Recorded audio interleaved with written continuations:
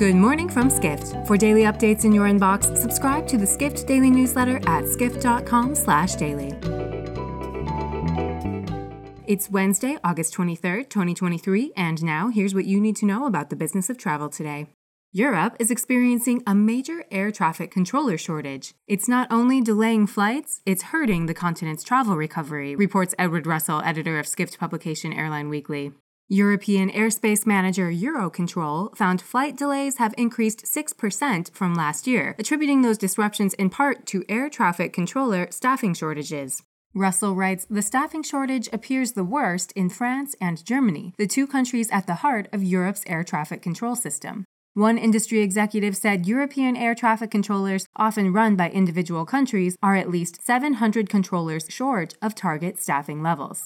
Meanwhile, Lufthansa Group CEO Carsten Spohr said in July that air traffic control and other industry constraints would limit growth through at least 2024.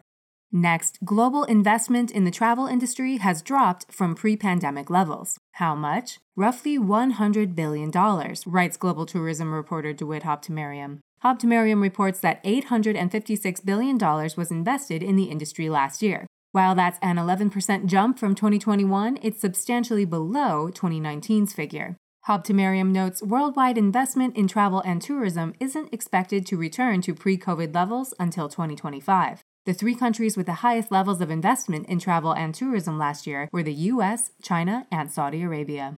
Finally, the U.S. lifestyle and boutique hotel pipeline is projected to grow substantially in the near future, but those forecasts may be overly optimistic, reports senior hospitality editor Sean O'Neill. Analysis by the hotel consulting firm The Highland Group said developers and hotel groups are planning to open nearly 60,000 branded lifestyle, soft-branded, and boutique hotels by the end of 2027. That figure would represent a 29% annual increase. However, Kim Bardul, partner at the Highland Group, said those projections are likely too optimistic. Still, O'Neill writes that developers are interested in lifestyle and boutique hotels because of their recent positive financial performance, on par with the traditional large hotel properties. And there's growing demand from guests. For more travel stories and deep dives into the latest trends, head to skift.com.